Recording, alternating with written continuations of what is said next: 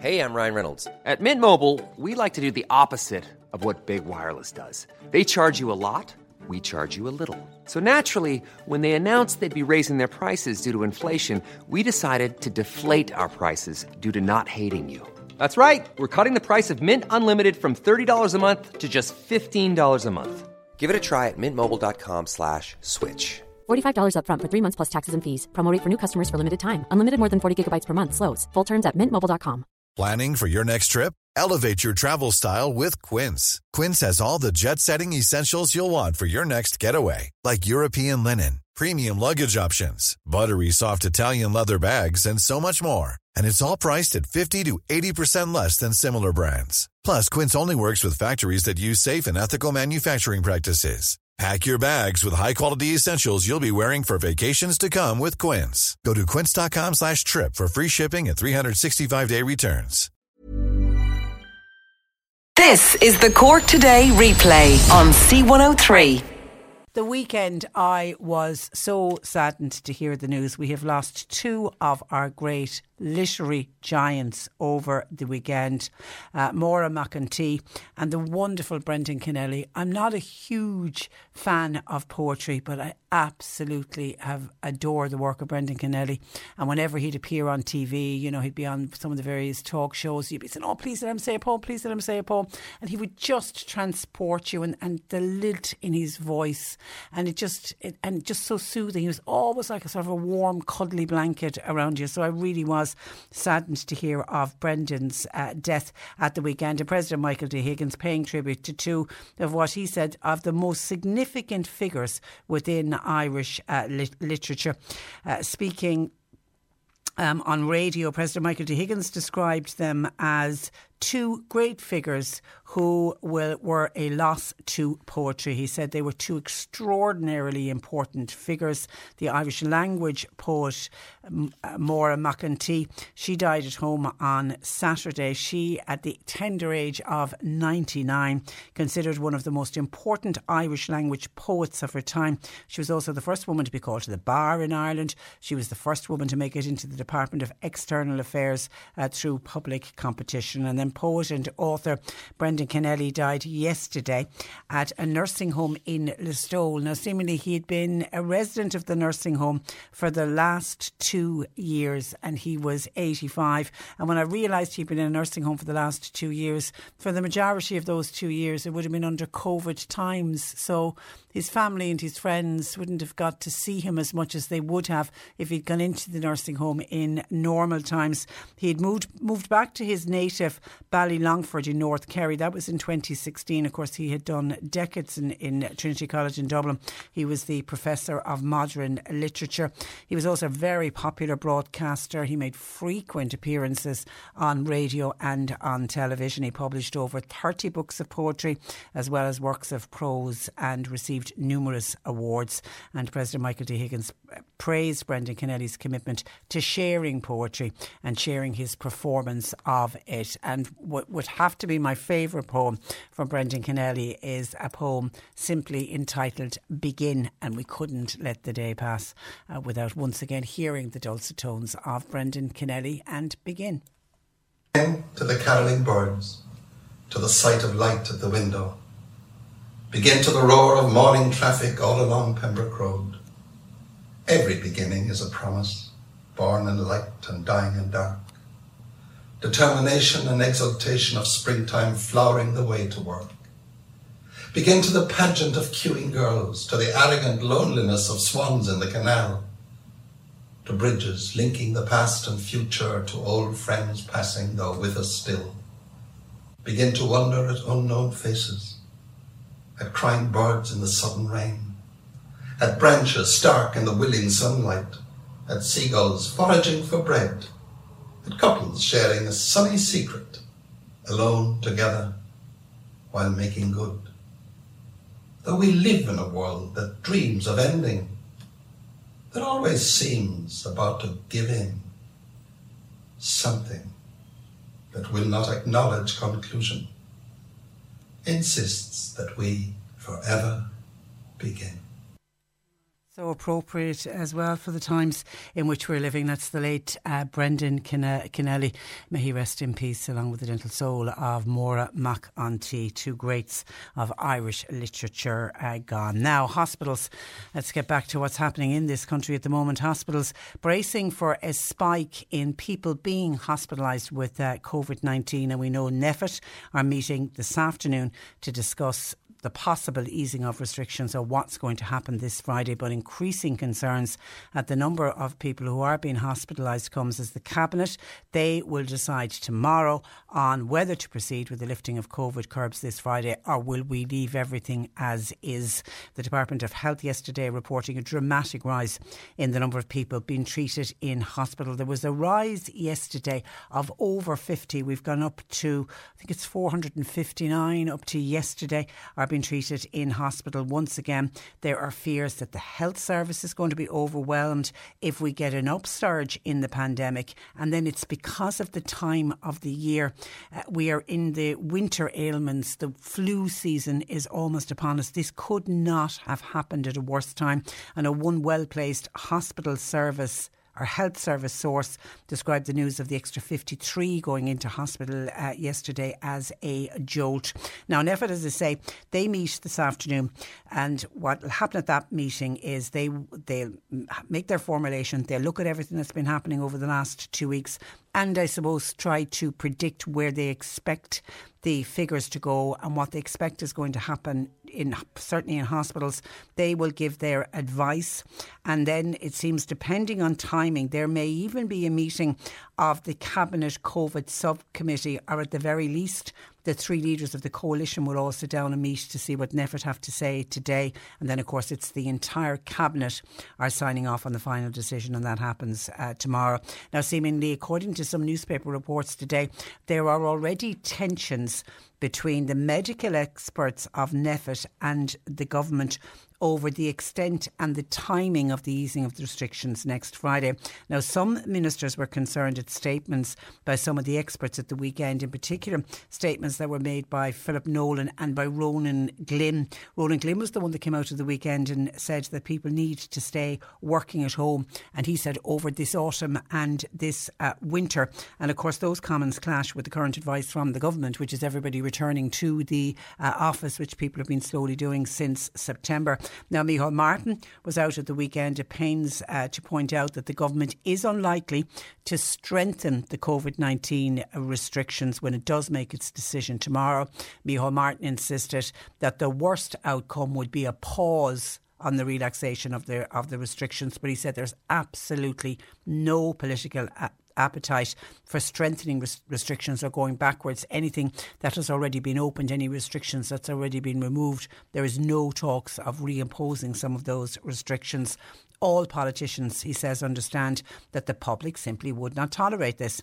The question is whether there will be a total pause or whether there will be a further easing of restrictions, which will fall short of what had originally been planned for next Friday. Stepped up health measures will likely include continuing, for example, with the use of the COVID vaccination certs if people want to go into pubs or restaurants or any kind of other public places.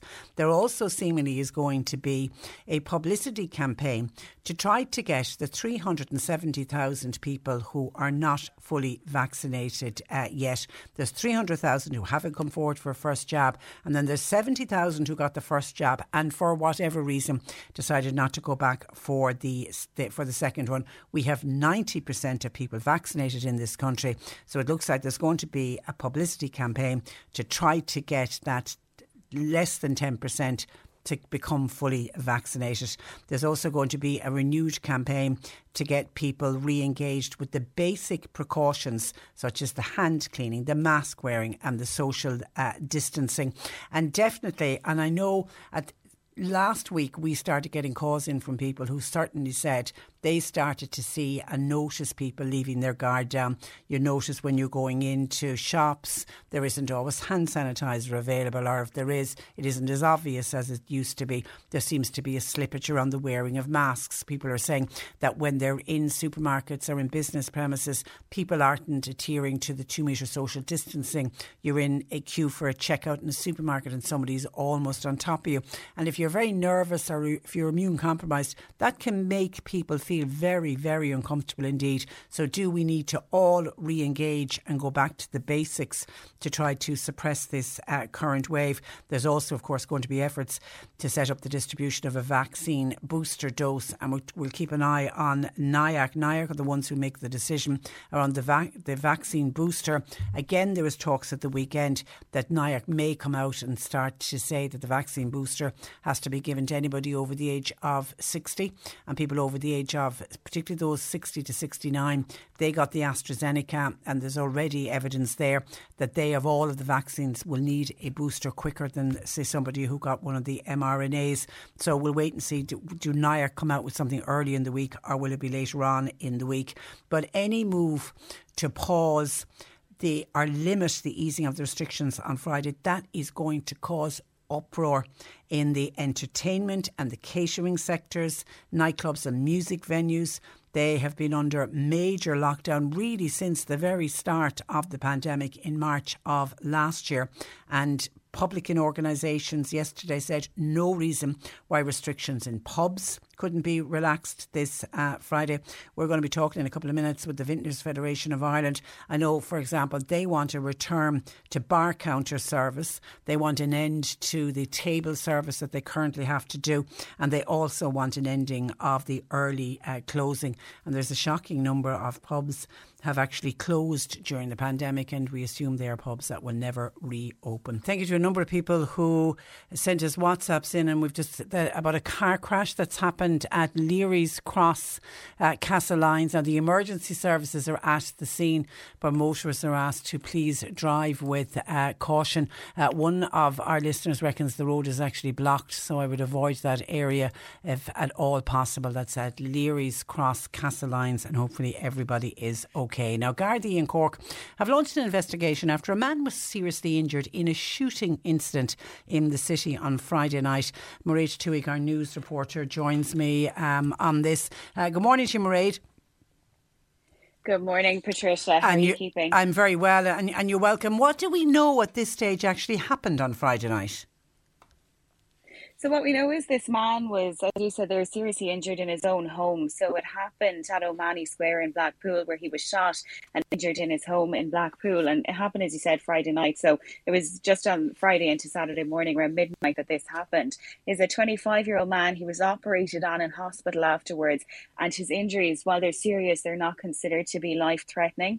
Now, what we know is that the gunman fled the scene. A burnt-out car was found then at Kilnap, which is on the Old Mallow Road. But what Gardaí are doing now, they're investigating to see if this is connected to this incident, to determine whether it could have been the getaway vehicle. So they're working on that at the moment. Now, I contacted the Gardaí this morning. They've no further updates on this investigation. So no arrests have been made. That was as of Saturday. So with no update, we take it that no arrests have been made as of yet, but their investigation is ongoing. So obviously the house, the burnt out car, they were cordoned off as crime scenes, and CCTV now from the area is being reviewed. Now, I suppose since that on Saturday, a local independent councillor, Ken O'Flynn, spoke to national station News Talk, and he really criticised the Gardaí, and he said that they needed a larger presence in the area, so the Blackpool area. He said, the local people, they're in a state of shock, a state of devastation, as you can imagine, I suppose a shooting incident in their local area. He said that he'd met a number of residents at 10 o'clock mass on Saturday morning outside Blackpool Church, and they're all talking about it. They're all really upset by it, as you can, appreciate they would be. Now, what Ken said, and as I said, he criticised the Gardaí. He said there's to be more boots on the ground and that more engagement with the community. And he said that Gardaí need to start listening to people on the ground and telling them what's going on. And what he said, and this is to quote what Ken said to News Talk, rooting these people out of our communities that are causing these sort of problems and these vendetta shootings and attacks. Now, he also, as I say, criticised Gardaí. He said that they've been very poor in their response to locals in the area regarding certain families that have moved in. And he said that the escalation in the last number of months in violence and threats is unacceptable. He said he's had people ringing him in his constituency, telling him straight out that they're afraid to go out onto the street. They're afraid to open their doors and go out. And he said that is something that's never, ever been the case in Blackpool before. That is shocking. And people will know Blackpool well. I mean, it has a large retail footprint, but it's very much a residential area. And you would have families living in Blackpool who have been there for many, many generations. Absolutely, definitely. And as you say there, I suppose when we're all heading to Mallow from the city, we go out and we see the big shopping centre. But when you go into the heart of Blackpool, as you said there, Trish, it's a real residential area. It's a real, close-knit community. It's a lovely spot. And as you say, big, footprint there for shops and things like that. But he's looking for people now, locals in the area, to, anyone who saw anything, any witnesses, to contact Mayfield Garda Station. I'll give you the number there. It's 021 455 8510. So he's pleading with people, if you did see anything, to contact them. But he's really criticising the Gardaí in the area, and he's saying that there needs to be more boots on the ground, and he's with them to listen to those local residents about, absolutely, and nobody should be living in fear in their own house and afraid to walk outside their own front door. And we know in last week's budget there was the announcement of 800 additional Gardaí and the 400 civilian Garda staff. Maybe some of those need to be deployed here in Cork, and particularly to areas like Blackpool, if we have an escalation of violence. Absolutely. Okay. Absolutely. And speaking of those extra Gardaí, Trish, just even another suburb of Cork City and Carrigaline, I know that independent councillor Ben Dalton O'Sullivan, he's also looking for some of those resources to be sent to Carrigaline. So definitely lots of places in Cork looking for their share in those Garda resources. Okay. All right. Listen, Mairead, thank you for that. I know you're on news today, so we appreciate you taking time out to talk to us. Thanks for joining us. Thanks, Trish. Good morning to you. That is Mairead Tuig, our news reporter on that. Was just a dreadful situation of a shooting in Blackpool, and your heart would go out to any of the neighbours. Imagine to be, in your home and to hear the sound of a gunshot. Just shocking. The Rural Independent Group of TDs have said that a lack of investment in rural roads is putting lives at risk, and they're calling for Fianna Fáil and Fine Gael to stand up to the Green Party in government, who are against the building of new roads. Deputy Michael Collins from West Cork is, of course, part of the Rural Independent Group, and Michael joins me. Good morning to you, Michael. Good morning, Patricia. Michael, do you lay all the blame for the condition of rural roads at the door of the Green Party? Well, it certainly is on the door of the government, the present government of the DA. And now, with the allocation in last week's budget of 561 million for the 2022 budget, basically for the rural roads, it's down 23 million from the 2021 budget. And I was looking at, statistics there, analysis there recently. I suppose in 2019, the Department of Transport's own analysis under the strategic framework for investment, they said to keep our national and regional roads up to any state of proper standard, they need 630 million. And if that's the case, we're down 70 million in this year's budget. And that's going to have a massive impact on our development of our rural roads. Patricia, which I will add, are in a desperate state already in many, many places in South West Cork. And what it's going to do is leave local authorities starved of funding. And this is Green Party policy, because of Eamon Ryan's department. He has made a decision to cut the budget to the rural roads. And motorists paying massive motor tax, paying massive car insurance, paying massive fuel costs, carbon tax down on top of people, and there's less monies we're getting back instead of more monies for rural roads. And it's all well and good if you live in a city or in an urban area where you've got buses and trains and trams. But for people living in rural Ireland, and I often say it, a car is not a luxury. A car is a necessity. A car is a necessity, and people, as I said, are paying huge costs and are, understandably quite willing, because they live in rural and they love where they live, but they need a proper road, and my officers continuously, and presume other politicians are in the same way, are inundated with people pleading with me to, from Ardgroom in Castletownbere down to Inishannon to get the roads. The roads are in appalling conditions, side roads, and so, we'll say more rural roads are in appalling conditions. And I travel myself. I was travelling during the weekend to places in Rosscarbery, back roads and places like that. They were appalling in some cases, absolutely appalling to travel in them. And to think now that we can go to the local authority and fight the corner for that community to see now that their budget is cut by 23 million. The local authority are going to turn it back on us, saying, if you're not going to get it from government, lads, we can't spin it on the local roads. And well, their hands are the local. In fairness to the local authority in Cork County Council, their hands are tied. They can only spend what they get. Absolutely, and that's what they'll tell us. It is a true fact. You see, local or rural roads, they carry 54% of the traffic in this country, but it's certainly well underfunded, and it doesn't get 54% of the funding. No, but you see, the local, there's 54% of the traffic on those roads. Yeah. So they're not getting, their fair share back. And we've had years, though, of underinvestment in rural roads, Michael. Realistically, would it therefore take years and countless millions, if not billions of euro, to get our roads some way sorted out? Well, I suppose the recent, the Aero report there from the Cork County Council some time back, which to me is gathering dust now, because the government want to ignore its very existence, and the Taoiseach promised to look at it, and I've heard nothing back from him. Did he ever look at it, or is he interested? He commissioned an independent report at the time from Minute to draw up a report as to what the roads were, and our roads, I said, in the Cork County should be the same as every other county, should be strengthened every 20 years, but it's now only strengthened every 52 years. So we're over 30 years behind in our roads, in the conditions of our roads in Cork County alone. So, I mean, the problem is, it's great to see these reports, and these are factual reports, but we're falling miles behind. And when I raised the issue recently with Minister Ryan, 1-to-1 in the Dáil, and can be seen on my Facebook, in relation to the Bandon Southern Relief Road, the Northern the finishing of the completion of the Southern Relief Road, the Northern Relief Road, the Inishannon bypass, the Banshee bypass, and passing bays in the N71, the R585. What he told me about the bypasses, you're talking about 8 to 13 years. It's not going to happen. And what we're getting instead is these false promises. Oh, there's a report, and there's a little this, and there's a little sprinkle of money thrown to these things, but nothing's happening on the ground. And that's and I know an astonishing situation. During the summer, with more people doing a staycation, people were holidaying in Ireland rather than going abroad. We got so many calls in, Michael, from listeners who were saying that when they travelled to Clare, to Galway, to Mayo, to Donegal, wherever they went, they were all talking about the conditions of the roads and how much better they were than here in Cork. I mean, we are the poor relation when it comes to roads. We are, and I often get a lot of stick from people that do a lot of that travelling. They come back to me and say, what's wrong? Why can't we get it right? Why are other counties getting it right?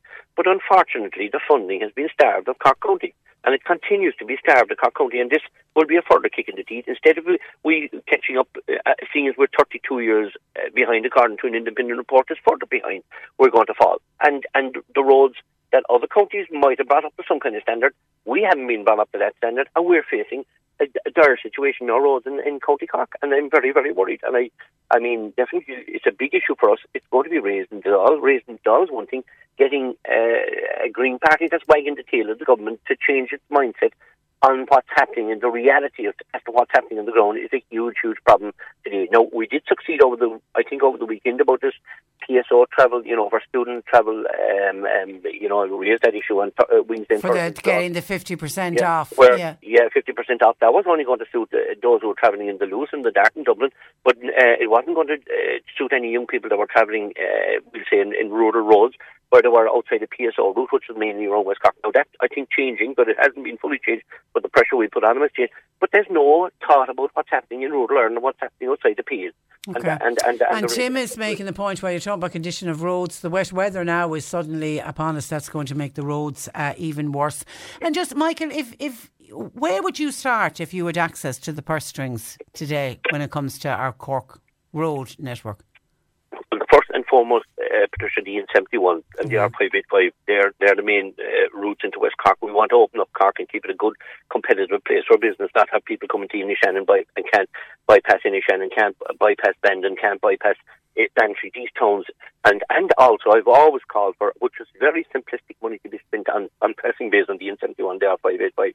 You can be caught behind a lorry or a tractor from all the way from Skibbereen to Clonakilty if you're unlucky enough. There's no passing bays, and people want People don't want to be speeding. And it's very frustrating. They're putting savage lives at risk here. Okay. And they continue to do that. And that's where the first bit of money should be spent. And before I let you go, because I heard you talk about this at the back end of last week, you're calling for a statue of Michael Collins, not yourself, the other Michael Collins, to be erected in Dublin in advance of his 100th anniversary of his death is next year.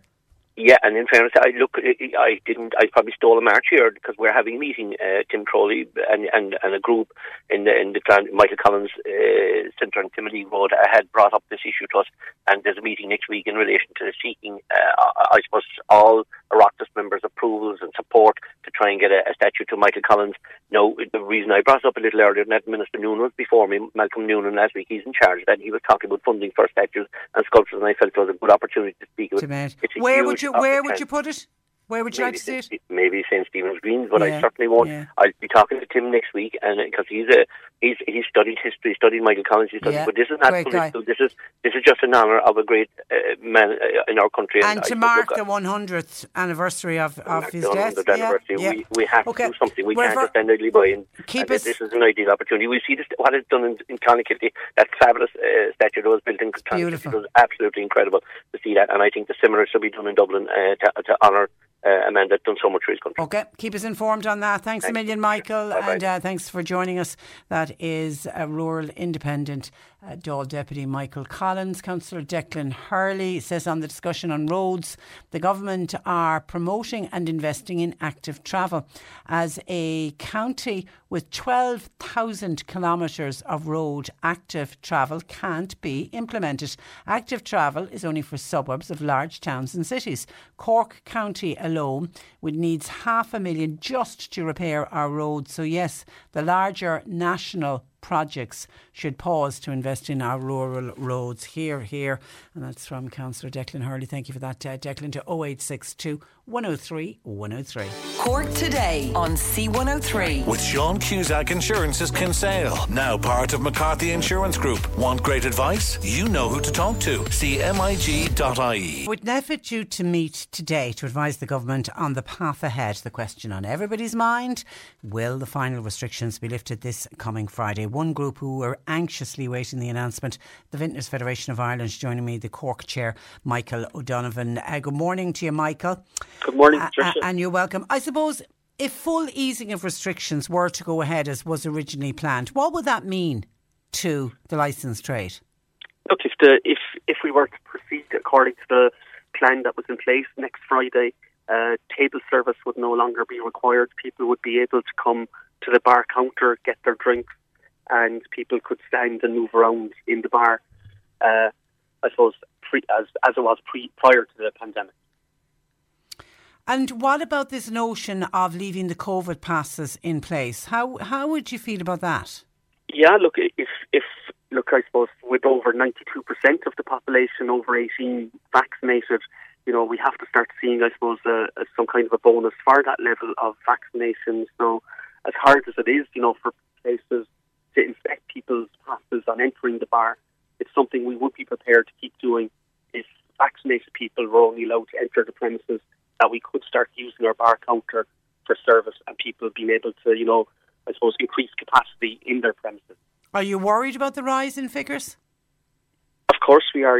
Public health is paramount for everybody. But look, what we do know is, it's spreading, I suppose, among unvaccinated people more than vaccinated people. So, people have to take responsibility themselves if they have symptoms to stay at home and not be in social environments. So, we've been inspecting people's passes since we opened in June for those that were outdoors and in July for those indoors. So, it's been a safety net that we've had because we've seen from the figures, I think that there's a very low spread in social environments. And the closing time at 11:30, is that having a big effect on some bars? Oh, it is, especially for smaller bars, we're so limited. Like, I'm operating at a third of my capacity and costs are rising. Like, even this week, this morning I've got my energy bill and, it's gone up a third on last month. Like, I'll be getting my heating bill probably in next week and no doubt that'll be gone up as well. Costs are rising and yet our turnover figure, just can't generate the turnover to meet our costs at the moment. Not with only a third capacity inside in the bar. Yeah, it's just the facts of it. And look, we've seen last week with the renewal of licences here in Cork, 37 premises have decided not to renew their licence. It's a growing problem, and if restrictions, I suppose, if we don't see some improvements on them, there'll be a lot of bars, I think, sitting down next week and making a decision. Myself included, it might be cheaper to close our doors, unfortunately, because we lose less money with the doors closed than we will with the doors open. Would you actually consider closing, Michael? Yeah, it's a reality now, I'm afraid, with the rising costs. And I know we have the supports of the EWSS, the rates are written off, but we just can't generate enough turnover with the way things are at the moment to pay the bills, to be honest. And has a lot of preparation already gone into a full reopening next Friday the 22nd as was planned? Yeah, look, I can say that here in the city it's well known that the Jazz Festival is on this weekend, but even around the county, a lot of people have planned to go away for the weekend, so places would have ordered in a lot more stock. Staff would be rostered for longer hours, so it's very unfair now to say to staff on a Tuesday evening, look, you can't work those hours. We're going to have to pay the staff now because they're on the roster, so it's extra costs are all incurred. We'll be sitting on stock now for a number of weeks, or returning stock if it's not some way given hours or people to come into our premises if there's not some changes to it. Yeah, I heard of people in the nightclub industry who were all set for next Friday. They've actually taken some of their staff off the PUP payment, and of course, if they have to go back on, the PUP is now closed. So it is. It's closed, and they'll be having to stay on the books of the premises with no income coming in. So it's an horrendous position to be in this week. And we know public health is of paramount importance, but this meeting should have been last week, to give some bit of guidance to places, or they should have been giving us some indication last week that things mightn't be progressing. We've only heard snippets, coming out in leaks. It's really tough to deal with. Yeah, the communication has been really bad, and you've another day because we have to wait for we may get leaks about what NPHET are thinking today, but it's going to be tomorrow before there's a full cabinet meeting. So realistically, it's probably some stage tomorrow afternoon before you'll get any indication of what the government are thinking. Yeah, there's a press conference, I think, scheduled for tomorrow afternoon. So it'll be probably at that press conference we'll find out. And look, the Jazz launch is Friday evening. That's only 3 days later. So it's not a lot of time at that stage. The only thing that can be saved is those doing food, getting perishable goods will be able to adjust their orders, but most of the deliveries will be in by that stage. And since you have been reopened since the summer, is there still a bit of nervousness by some customers when they come indoors, or is that gone, do you think? No, it very much so. Look, this week we've seen, since Wednesday, especially since talk of the numbers rising, people coming on the media saying, that it's not to go into social settings. We've seen a huge drop, especially in the older clientele. I'd have a big older clientele from 4:30 to 7. We haven't seen them since Wednesday. They're just frightened to come out again. And, these are the impacts that these statements that people come out and make on national news or papers.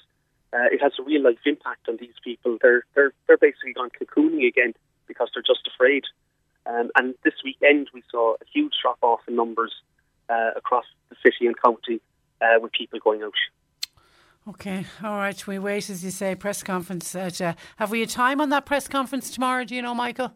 No, it'll be after the cabinet meeting. So okay, it depends on how long the cabinet meeting lasts. Will go on. We just know it's tomorrow afternoon. But we don't know the time yet.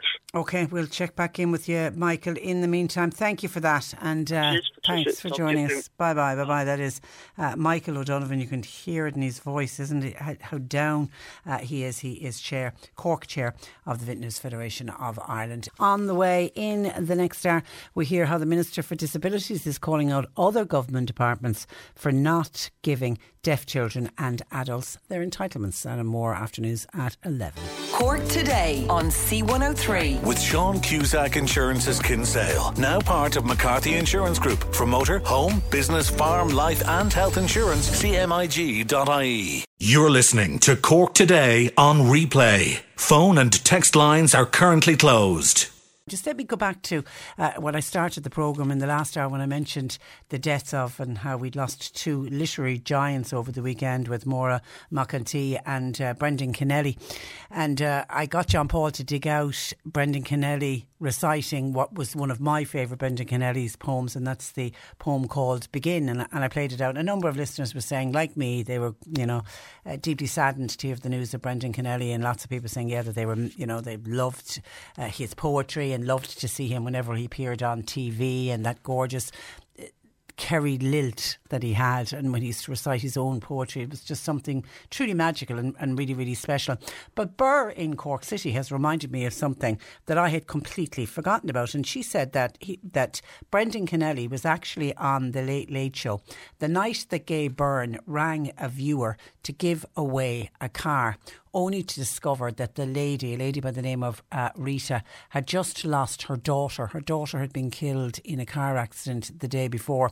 And if you remember back, it was actually, I had to check, it was actually back in 1997 that it happened. People used to send postcards into the Late Late. There'd be a competition on, and you'd have all the clues one week, and you'd send off your postcard, and there'd be this huge, big, almost like a plastic skip full of postcards, and Gay Byrne would dig deep and he'd pull out one postcard and one postcard only, and then he'd ring the person, and the person had to be at home, and I think they had to answer a question, if my memory serves me right.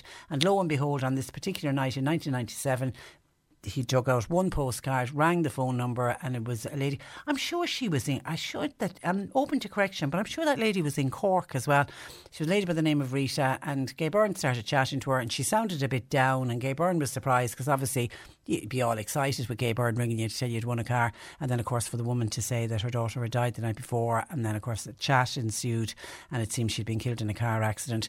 But the sting in the tail was that the mother said that her daughter had actually posted the postcard in for Rita, and it was one of the last things she did before she died. So Rita decided to play on for the car and ended up winning the car.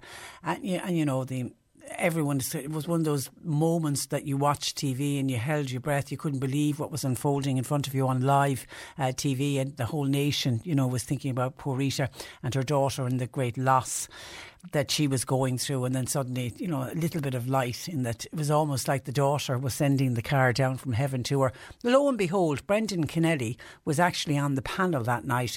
So, and of course, the competition would always have been at the end of the TV programme. So Gay Byrne would have, wrapped it up with Rita and then turned to his panellists. One turned out to be a nun who went on to offer words of comfort to Rita. But then Brendan Kennelly was sitting there, and Gay Byrne asked him, could he provide some words to console Rita? And he recited that poem that I played today, Begin. And of course, it's that final line really of the poem that is so poignant to the fact that, he now is no longer with us. And it reads, though we live in a world that dreams of ending, that always seems about to give in, something that will not acknowledge conclusion insists that we forever begin. And he literally from memory was able to recite that poem. And thank you to Burr in Cork City for reminding me of that, because I'd seen him so many times on the Late Late. But you're absolutely right, when I jogged my memory and dug that out, I saw, it was Brendan Kennelly was there. So thank you for that. So another reason to remember the late great Brendan Kennelly today.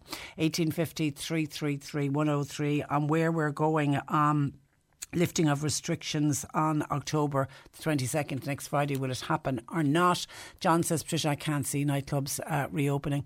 John is one of those people, got vaccinated earlier on in the year. He's just tested positive. Hopefully you'll make a speedy recovery, John. And the only thing is, take comfort from the fact that you have been vaccinated. And I saw there was a gentleman on the paper talking about ended up in ICU. A young man in his 40s had been vaccinated, unfortunately got COVID. He had some underlying health conditions, but he said without a shadow of a doubt the doctors and the consultants at the hospital said to him he wouldn't be alive today had he not been vaccinated. He still became unwell, but luckily the vaccine gave him enough protection to be able to fight it, and he's okay now. So we wish you good health, John. But John reckons that the nightclubs shouldn't open. But the problem with the nightclubs, I suppose, is slightly different to the interview that we did in the last hour with Michael O'Donovan on the Vintners. I mean, the Vintners want the easing of the restrictions. They're saying they can't keep going the way they're going if they're not going to be allowed to have people sit up at the bar, if they have to insist on having the table service, if the opening hours remain at the early closing. They're literally, it's just not financially viable for many of the pubs to remain open. So they at least want those restrictions lifted. But listening to Michael from the Vintners Federation, they're happy to go along with the COVID certs, because the COVID certs are due to be gone on Friday as well. But then when you look at nightclubs, it's a completely different ball game we're talking about here. And I saw a piece in the paper from broadcaster and musician Tom Dunn. He's hopeful that the government will ease some of the restrictions on the entertainment industry, because he reckons that the sector now has reached a breaking point. He is a member of the band Something Happens, and he's saying that the music and the entertainment industry, now this will be very much tied in with the nightclubs and venues that have late night gigs where bands play, etc. He said they will go, and I quote Tom Dunn, do lally if there are further setbacks to them getting back on track next weekend. He said people are trying to dig themselves out of a hole, and the only way they're going to do that if they can be allowed to go ahead with live gigs. And he said if there is even the slightest hint that that doesn't happen, he said it will be beyond breaking point. And then he was asked whether he would support the use of antigen testing before gigs to allow venues to extend to the 100%, because that's part of the lifting of the restrictions on Friday. Venues would, they're curtailed at the moment. I mean, Michael O'Donovan was saying in his bar they can only have a third capacity. From Friday, the plan was you can have 100% back to the way you were before the pandemic. So Tom Dunn was said, well, what about using antigen tests? And he said, absolutely. If it would allow the sector to get back on track, he said he doesn't have a problem. He said the antigen testing seems to be a thing that the rest of the world have embraced, but Ireland hasn't for whatever reason. And I yet again heard at the weekend Professor Luke O'Neill, who has been on and on and on about antigen testing for quite some time. He again cannot understand why we're not using antigen tests, and the rest of the world are doing it, and they're doing it very successfully, and I just don't know what it is. It seems to be NPHET, and then obviously their recommendation to the government. We need NPHET to recommend, yes, antigen testing is the way to go. And another listener says, Patricia, with COVID cases rising in hospitals, it can't do any harm to introduce the lateral flow testing kits, the antigen tests. These should be made available to every single household, allowing anybody planning to visit a confined space or anyone who's displaying symptoms, they'll be able to check themselves at home before putting others at risk. If the results are positive, they then isolate and immediately arrange to have the full PCR test done to confirm a more accurate diagnosis. And I heard Luke O'Neill make the suggestion that what they should do is introduce antigen testing, give every household 10 antigen tests. It's the way they do it in the UK. So everyone is given antigen tests. You have them at home. If you're feeling a little bit unwell, just double check to see, do I need to go for a PCR test?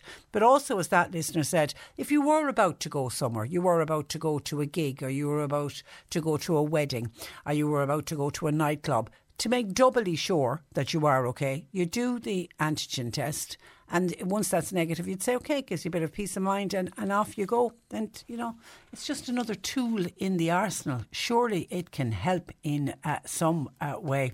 Thank you for your text. And then Dan says, Patricia, we cannot allow a minority to endanger, the minority being the unvaccinated, to endanger all the superb efforts that's going on in hospitals and by the people of Ireland in general. I suggest that the COVID certs become a must to be allowed to enter any type of premises. To assist bar owners then to enforce this, a rule could be easily introduced that a bar found with a non-compliant person present would lose their licence for a period of time, and that would come in from immediate effect. And enforcement, a number of people are saying that if you are going to keep with the COVID certificates, then we need to do enforcements, because John Paul, I know, says he's inundated and with people naming bars and I'm getting texts in pretty much the same thing from every part of the city and county. I have to say, it isn't just one particular area, of people saying, I was in a bar at the weekend, there was lots of people walking around, nobody was wearing masks. Somebody else was saying there was young people serving food, none of them were wearing masks. There was no talk of COVID certs in the pub that I went into at the weekend. So it looks like some are very much sticking with it and checking people's certs and making sure that people are sitting down and only doing table service and not allowing anyone at the bar. And then others seem to be flaunting it slightly. So some people are saying if you want to stick with the COVID certs, then enforcement is going to be an issue. And what are we saying in enforcement? Are we saying that the Gardaí should be going in and out of premises? And if that be the case, we've only earlier spoke with Mairead Tuig, our news reporter, talking about that shooting in Blackpool, and local elected representatives there saying we need more Gardaí on the beat to stop with antisocial behaviour. We've all of our Gardaí tied up with going into pubs and nightclubs to make sure everyone has COVID certificates. We just don't have enough Gardaí to do that. So I don't know what the solution there is, but you are right about the enforcement. Certainly anecdotally we're hearing from a lot of people saying that not all bars are strictly sticking to the rules as they are at the moment. 1850, and could that be attributing to the reason why we're getting so many more cases? 1850 333 103. John Paul continues to take your calls. You can text or WhatsApp 0862 103 103. C103 Jobs. Longueville House Hotel in Mallow, they're looking for experienced restaurant waiting staff, and they're also looking for a part-time housekeeper. You email info@longuevillehouse.ie. Woodland Paint and Signage, they're based in Little Island. They're looking for a signage painter and an installer for immediate start. Email dave@woodlandprint.com. A deli assistant is wanted for the Hibernian Hotel in Mallow.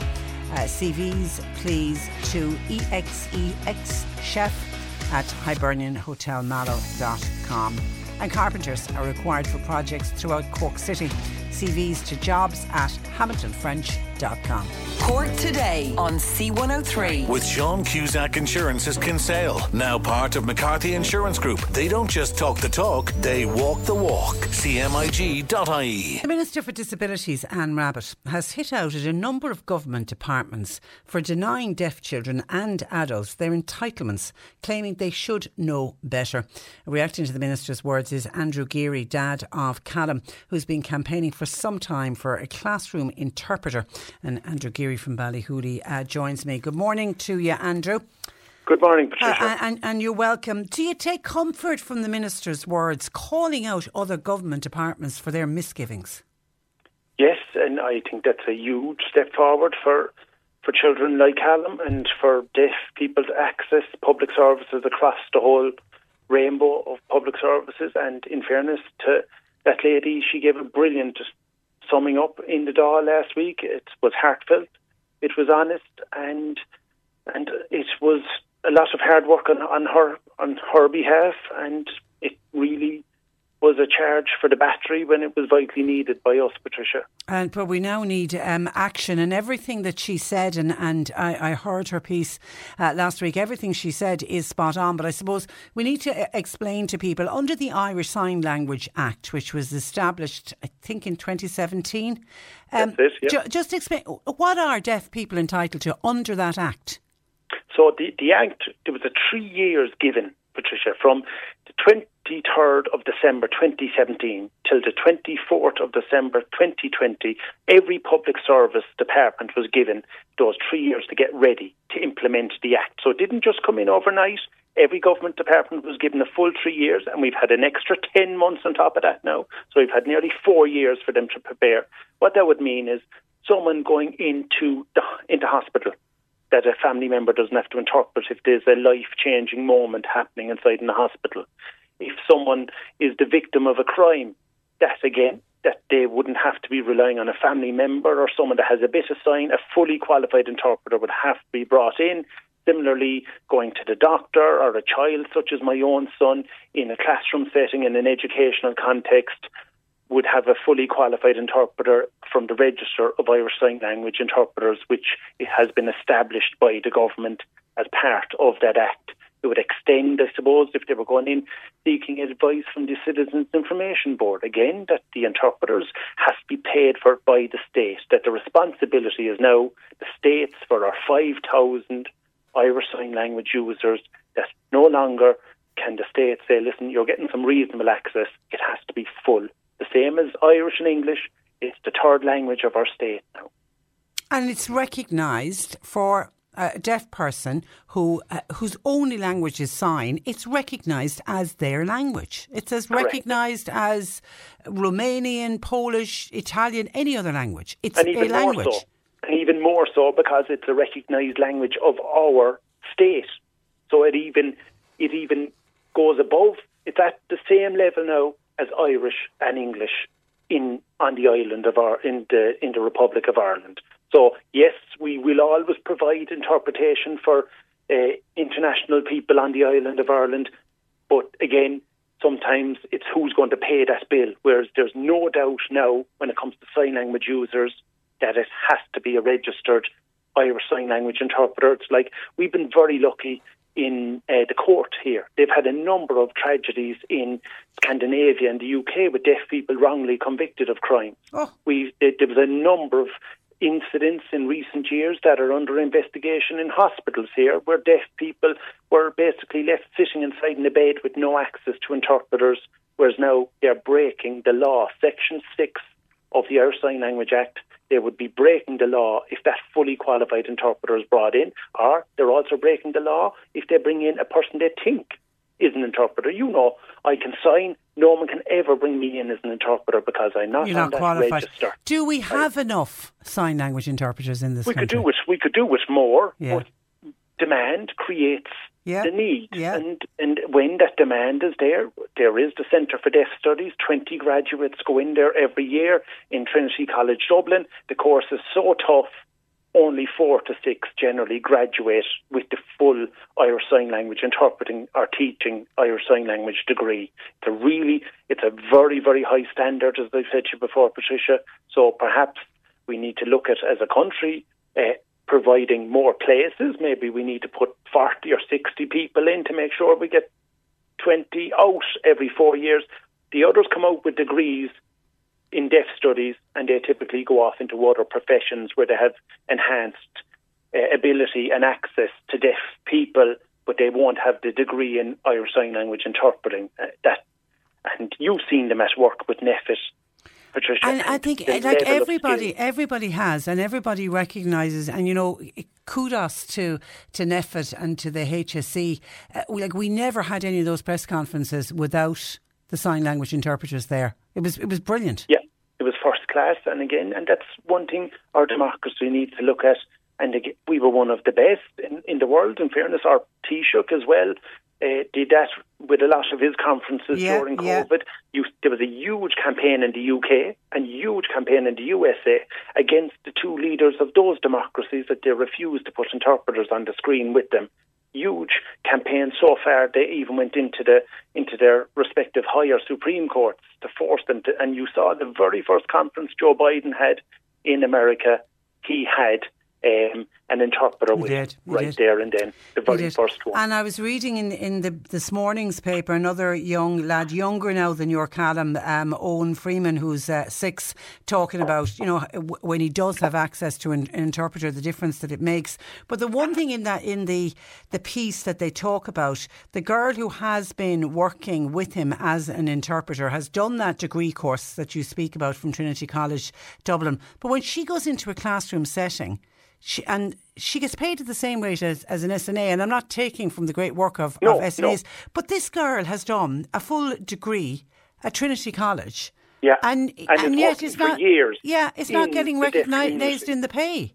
No, and again, she's worked for years in the deaf community, so she has 2 cards to play her brilliant skill set she's picked up from Trinity College Dublin, and her brilliant skill set already is working as an interpreter within the deaf community, and yet she had to go in at step 1 of the SNA salary scale, which was very, very wrong, and that's what happened with us as well. The lady who was working with Callum for 2 years, again, originally she came in without any maternity or holiday pay in her contract.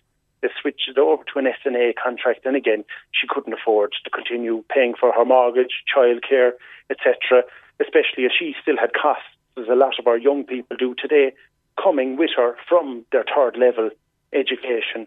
So there's a number of things going on that need to be addressed, and these issues were highlighted in Department of Education research documents going back to 2007, 2008 by Professor Mark Marshak, who is a personal friend of mine now, and he was never introduced to families like the Freemans or us, or the families that went through the High Court in the noughties, who had deaf children, who had parents that had learned sign language. And so you have to look at it. This is an issue that's been around for a very, very long time, Patricia. And you, in fairness, have highlighted it. Yeah, but it has to stop. I mean, that's why I did take comfort from listening to Anne Rabbitte. But like, while her words were great to hear, we now need action. It can't be allowed to go on any longer. Well, she, in fairness to the Minister and Padraig O'Sullivan and James O'Connor TD, and there was other members of the government there, they did bring us to Dublin, the Freemans, myself and some of the people working as interpreters in the classroom a few weeks ago. And yes, they want to help. Definitely, I see in their eyes and actions and their words now that they want. And this National Disability Authority report needs to be published yesterday, because I believe there's even more detail coming out. But unfortunately for us, Patricia, we still have no other option. If change doesn't happen yesterday, we have to continue on with our High Court battle and get into the High Court as soon as possible and have our day in court and take whatever risk that brings. Andrew, going to the High Court comes with huge financial cost to your family. It could potentially. Every day in the High Court can cost as much as €25,000. But listen, that for truth to come out, this is a battle for truth, justice and equality. This is the battle for my son's access to his education, and I'll pay that price, whatever price that is. If that means me staying in the Guards for an extra 10 years, I'll pay that price. There's no issue with that. That's what our democracy is all about, and there's brilliant people who've always fought. We've had brilliant leaders throughout our history. I look to one lady, and she is, I can only bow to her, is Vicky Phelan. What she did for our democracy, she opened the door to truth, justice. She's the great liberator of our time. She liberated the truth. And that's all I'm trying to do here in a very, very small, I'm a grain in sand on her beach. That's all we're trying to do here. There's been a long, long line of deaf children who haven't had access to their education. And if the battle has to be fought in the High Court, let it be fought in the High Court. But I will say I am absolutely in deepest gratitude to Padraig O'Sullivan TD, to Minister Anne Rabbitte for 14 minutes of discussion about deaf education in the Dáil last week. Had never happened before. And in fairness to those two people and the other TDs that were there when we were in Dublin a few weeks ago, our local TD James O'Connor, and I know Sean Sherlock and Dave Stanton are personal friends of mine, and I also have to thank Marion Harkin and Donna O'Leary for the questions they asked. Never, when I was born, did I think that my son would be discussed inside the Oireachtas for 4 weeks on the trot, and I have to give great thanks to the legislators in this country. We may still have to go into the High Court and take that risk, but that's a risk we have to take. I can't look at my son in the eye as an adult. Well, it'll be shocking. It'll be absolutely shocking if you've got to go down that route. Andrew, is Callum aware of the fight you're undertaking? No. Helen does a brilliant job of insulating him from that. Helen, as I've said, is the hero of this piece, and he is a happy-go-lucky child, loves his classroom, loves his teacher, his friends at school.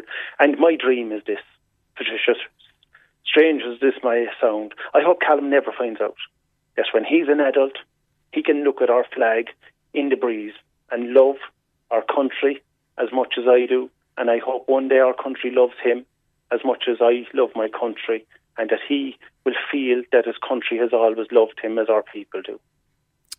Well done.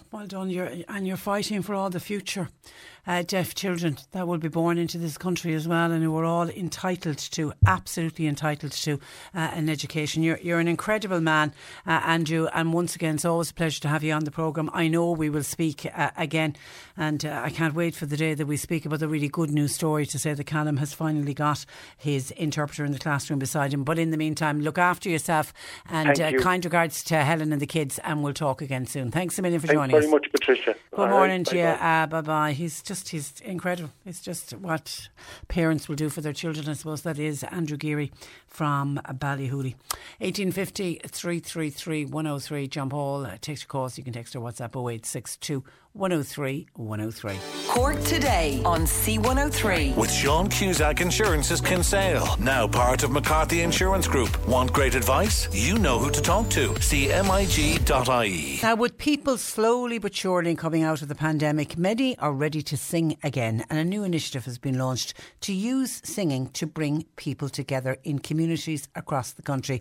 To discuss the One Town, One Voice movement, I'm joined by Graham Clifford from Fermoy. Good morning to you, Graham. Morning, Patricia. How are you? I'm very well, and you are very welcome to the programme. I actually was thinking of you last night when I was watching the second part of David Brophy's Frontline Choir. I'm assuming you watched it. You know something? I'm afraid to say I didn't, but I will watch it. I will watch it back. I will watch it back. No. I mean, it's a fantastic program, and he's so fantastic at bringing people together. And in a way, there's obvious similarities between, in a way, what he's doing and I guess what we're doing. Well, when I first heard about it, and it was been on for the last 2 Sundays, I straight away thought of your international choir and said, that's what this is based on. He's just doing it on a grander scale, and that he's bringing people from all over the country. So talk to me about, what your planning is based on. You're hugely successful for Fermoy International Choir. Just remind us, Graham, how that all came together. So a few years ago, Patricia, my background was as a journalist and a broadcaster and so on, but through the Sanctuary Runners, an initiative that brings asylum seekers, refugees and Irish people together, I started looking more, I suppose, Patricia, at initiatives that would bring people together in communities across Ireland, towns across Cork, which are very diverse in terms of their, multicultural makeup these days. And trying to think, okay, what can we do to bring people together? Because you don't want to go down the road of other countries where you have parallel communities living within one community. It's no good for anybody. So one of the initiatives that I came up with was this international choir in Cork, in Fermoy. And we didn't know, if people were going to take to this or not, or would they be interested, or would people get it, And within 1 or 2 weeks, we had well over 100 people coming to rehearsals, over 25 different nationalities. And with our choir director, Lisa Dunphy, it was just this amazing, lovely, positive, all-inclusive community that was built. And we'd never win an award as the greatest choir in the world, but that wasn't our objective. You don't have to be. You don't have to be.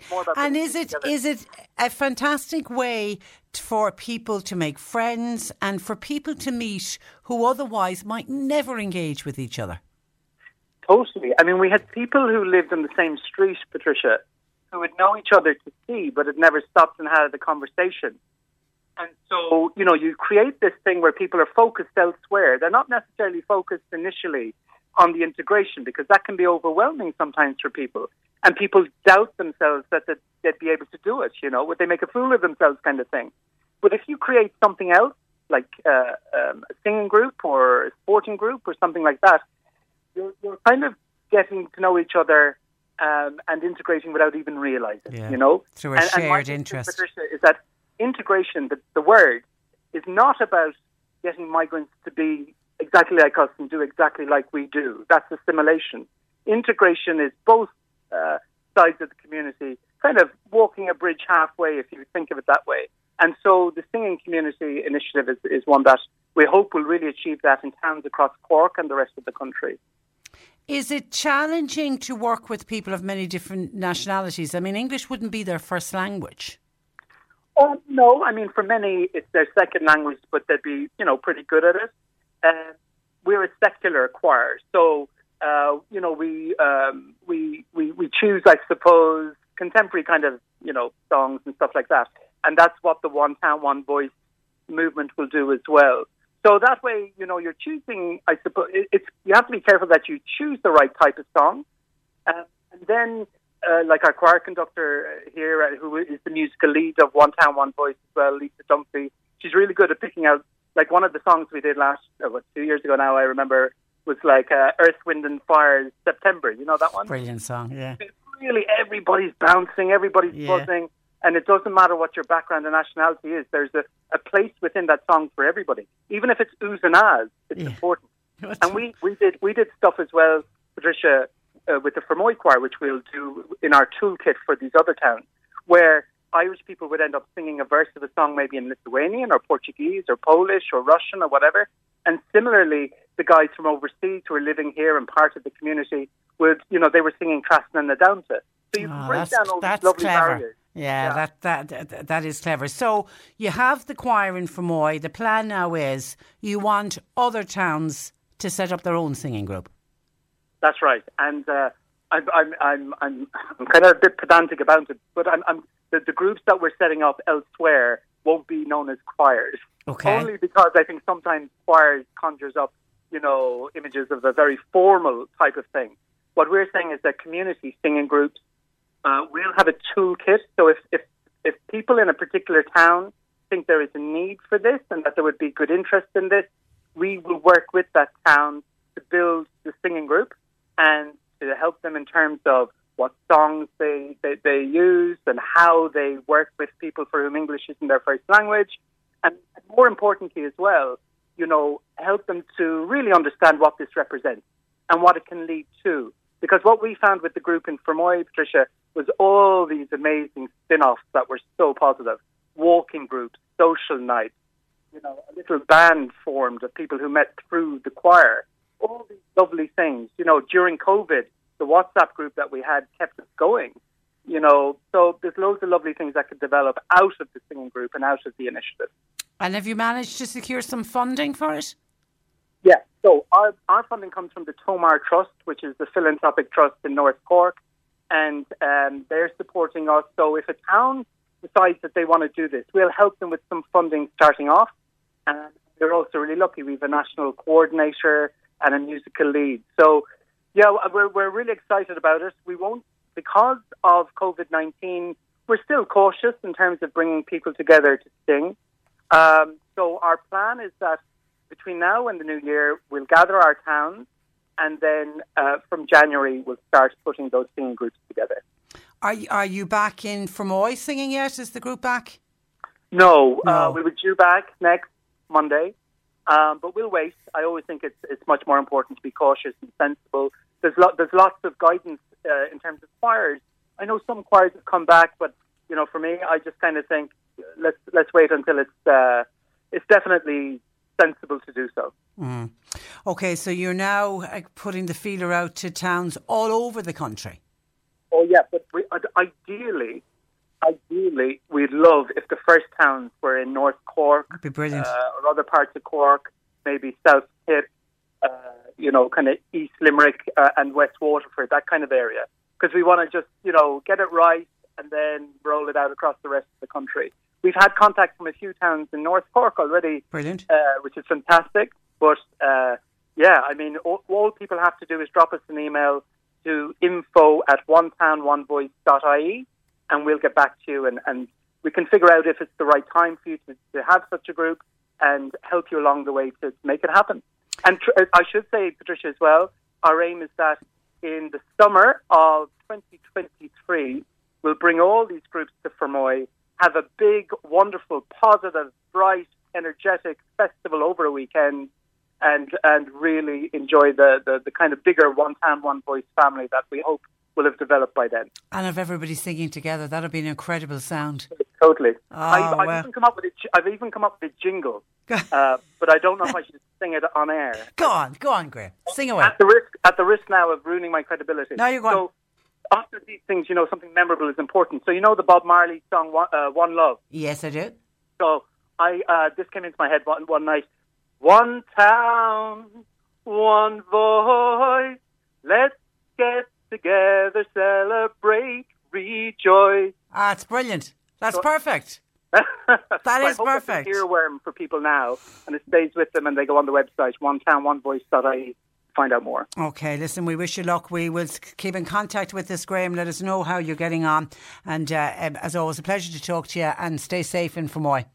Thanks, Patricia. Look after yourself. Take care. That is Graham Clifford joining us from One Town, One Voice. I think that is a wonderful, wonderful initiative, and let's see if we can get many more singing groups, not choirs. And I think he's right.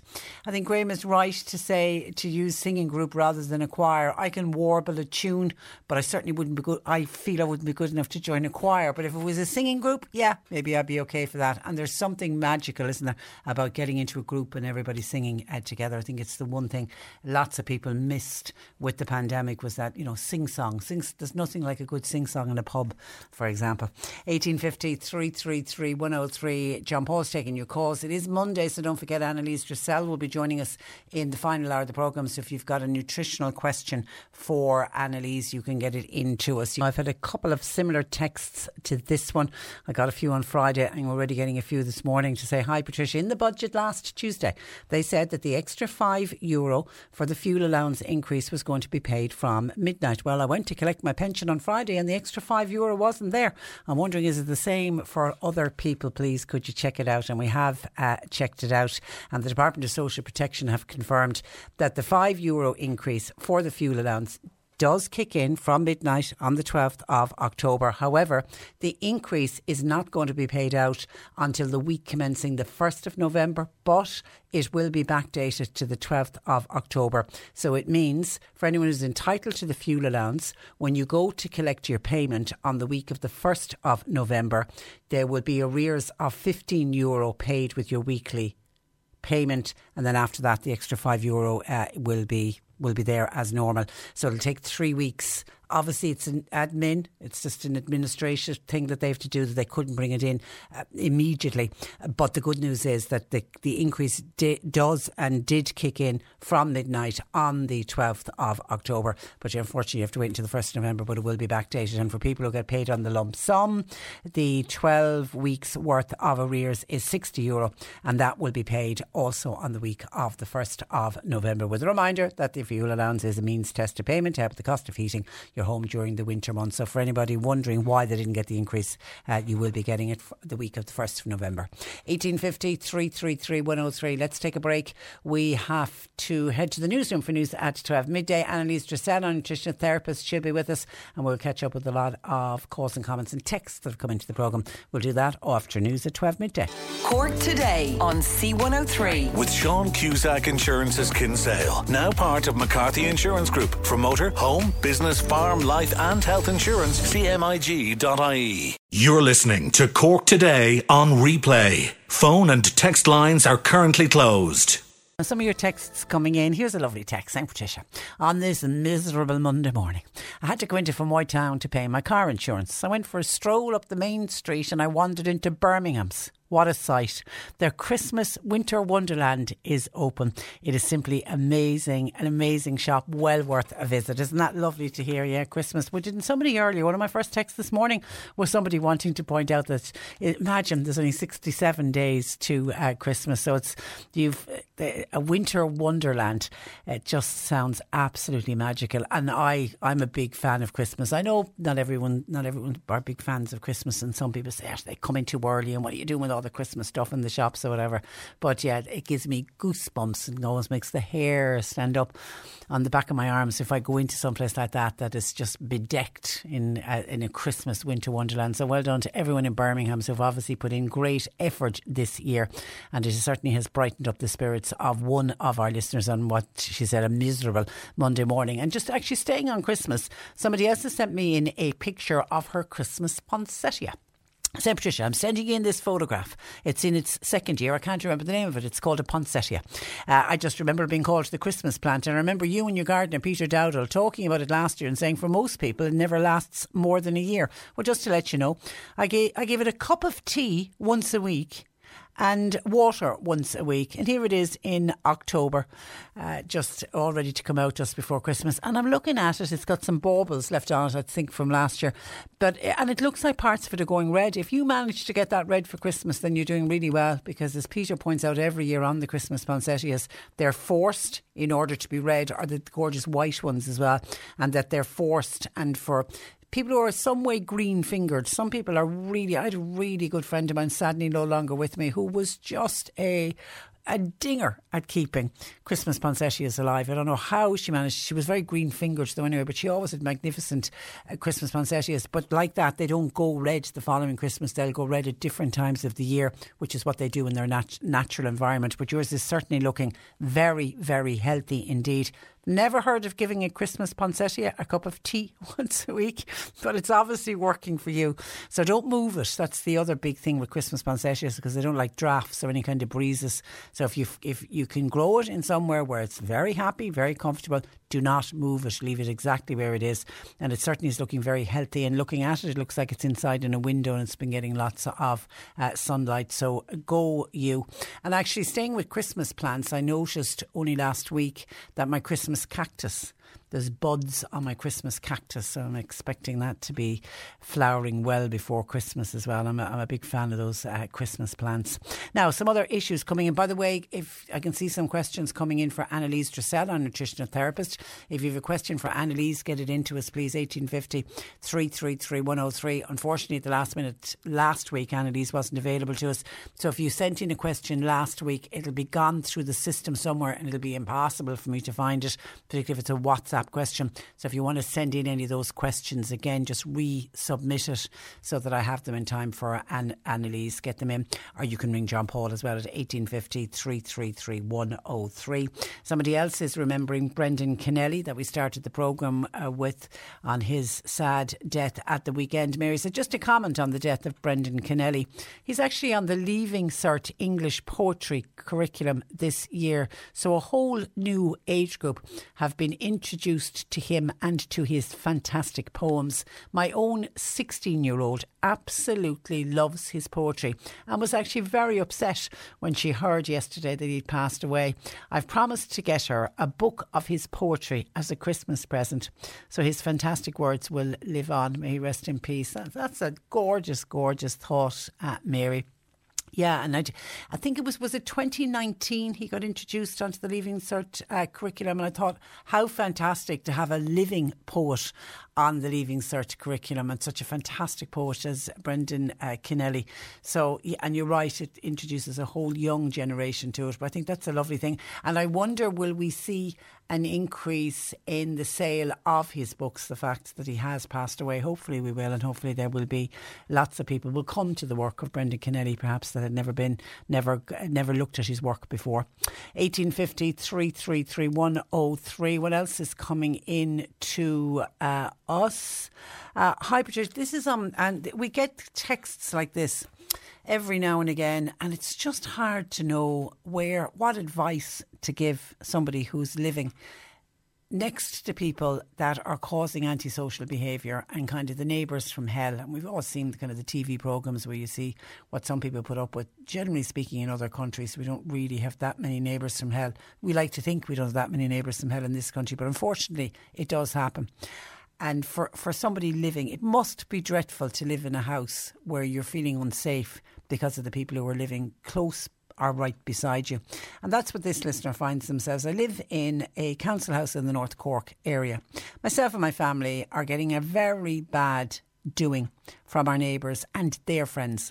And it's now been going on for over 11 years. The guards and the council won't help us, and we simply don't know why. I can't say what these people have done and said to us over the years. We are not happy at all at the way the council, they don't seem to want to do anything to help us. Have the guards not got any power when it comes to antisocial behaviour? Have the council any power? I think they just don't seem to care. 11 years is a long time to be putting up with antisocial people who don't care about other people around them. It's just such a sad, sad text to get in. I'm slow to say that the guards and that the council don't do anything about it, because I think they try and do the best that they can. I take it from the council's point of view, it's the housing crisis, and it isn't.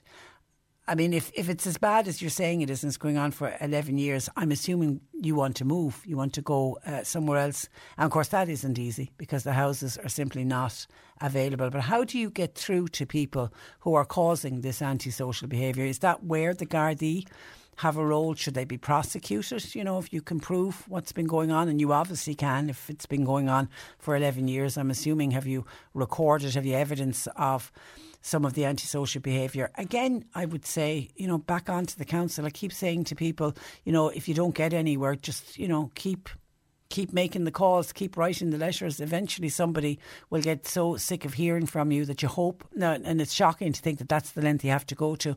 But if it's as bad as you're saying, I would just keep reporting it, keep logging all the, get evidence of it, keep logging all the incidents of antisocial behaviour or threats or whatever's been done to you. But my heart goes out to you because it certainly isn't an easy situation to find yourself in. And I'm sure there's probably some of our listeners have been there before, have been in that same situation. If anybody has advice, please, for our listener, we certainly would love to share it and pass it on to this person. 1850 333 103. John Paul's taking the calls. You can text or WhatsApp to 0862 103 103. And then I've had an email in that's very disappointing. This is to do with the South Dock service. And again, interested to hear from, has anybody else come up against this? A person doesn't want their name called out, which is fine. Says, hi Patricia, just a note of disappointment in the South Dock service. Thank God I've only needed them once in the past 5 years. On Saturday at a little past midnight, I rang South Dock on behalf of my elderly mother, whose condition I felt had worsened overnight regarding a cough. She is, by the way, immunocompromised, high risk, etc.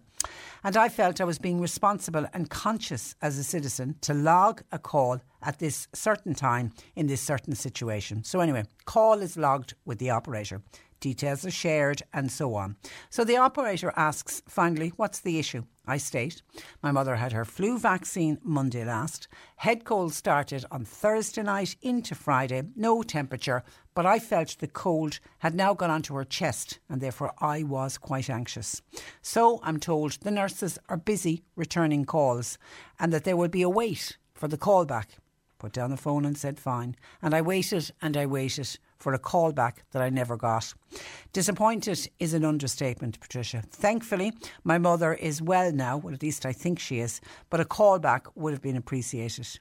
Please, where is the respect for human life gone? Please don't call out my name. Suffices to say, a Kanturk listener trying to do what I thought was right. Yeah, and that's what we're encouraged to do, particularly in COVID times with somebody who is immunocompromised.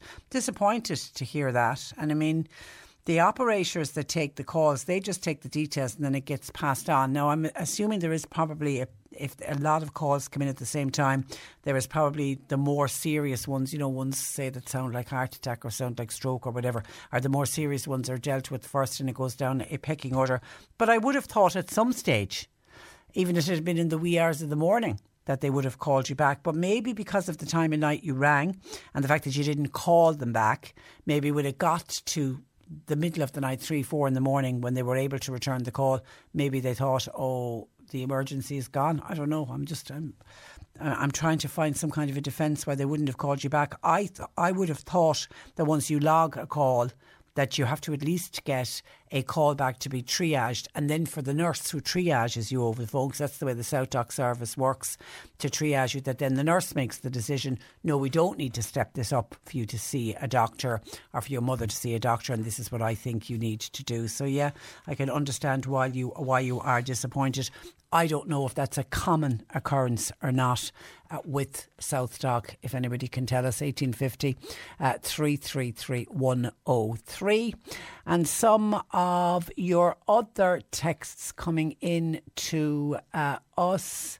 Let me just see. Here's one that I got earlier that I didn't get around to, and this is to do with what's going on across the water and that awful case of that MP that was stabbed to death in his constituency office, Sir David Amos, who, I didn't know this man from Adam, I have to say, but certainly anything I saw about him at the weekend or heard about him at the weekend, he just came across as such a lovely MP, just a really nice, kind, caring man. And nobody deserved to die the way that man died, but in particular, there seemed to be huge amount of sadness by his constituents who were absolutely bereft because he was held in such high esteem.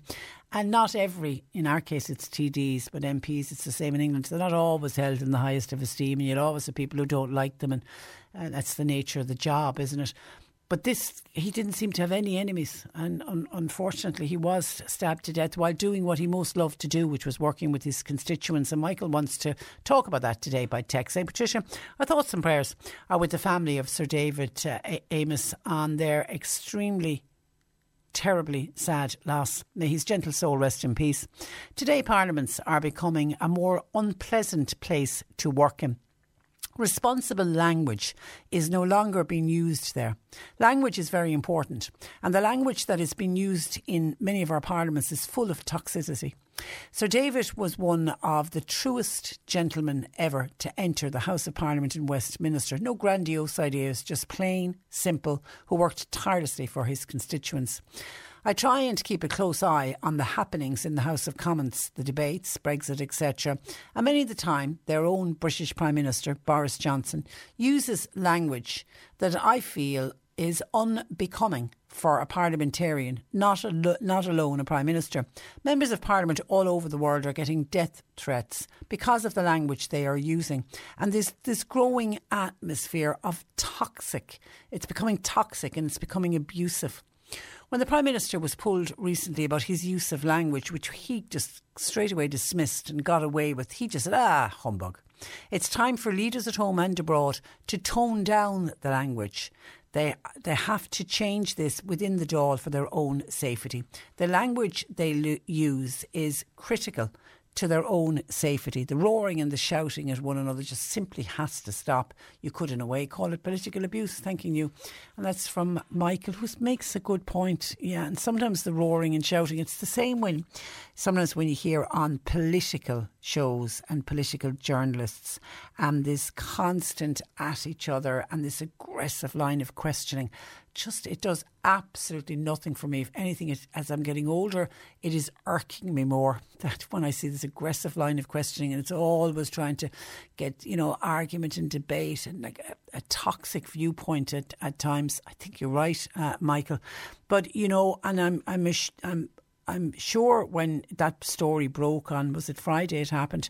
I'm sure they must have sent shockwaves through all of our own parliamentarians. They must have thought, my God, if that can happen, it's very close on our own doorstep, somebody doing his job to the best of his ability, and for that to happen is truly shocking. And remember the young Jo Cox, the other young MP who was killed, that was in the lead up to Brexit, wasn't it? She was against Brexit at the time and she was killed for her views, which is, people mightn't like politicians, people mightn't always agree with politicians, but at the end of the day, they go in there trying to do their best. They go in there believing that they can make a difference. They mightn't always manage to do it, but they go in there with the best of intentions, and certainly none of them deserve to die for it, for sure.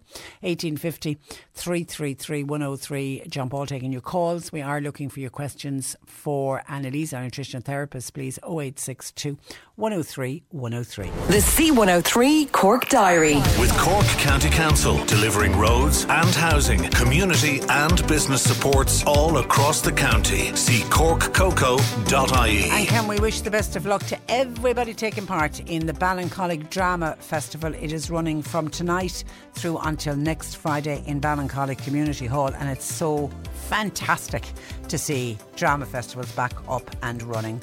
Rathmore District Credit Union are hosting a coffee cart on International Credit Union Day, which is this Thursday, 21st of October. It'll be from 10:30am to 3pm in the main office in Rathmore. Proceeds from the coffee cart will go to the air ambulance service in Rathcoole.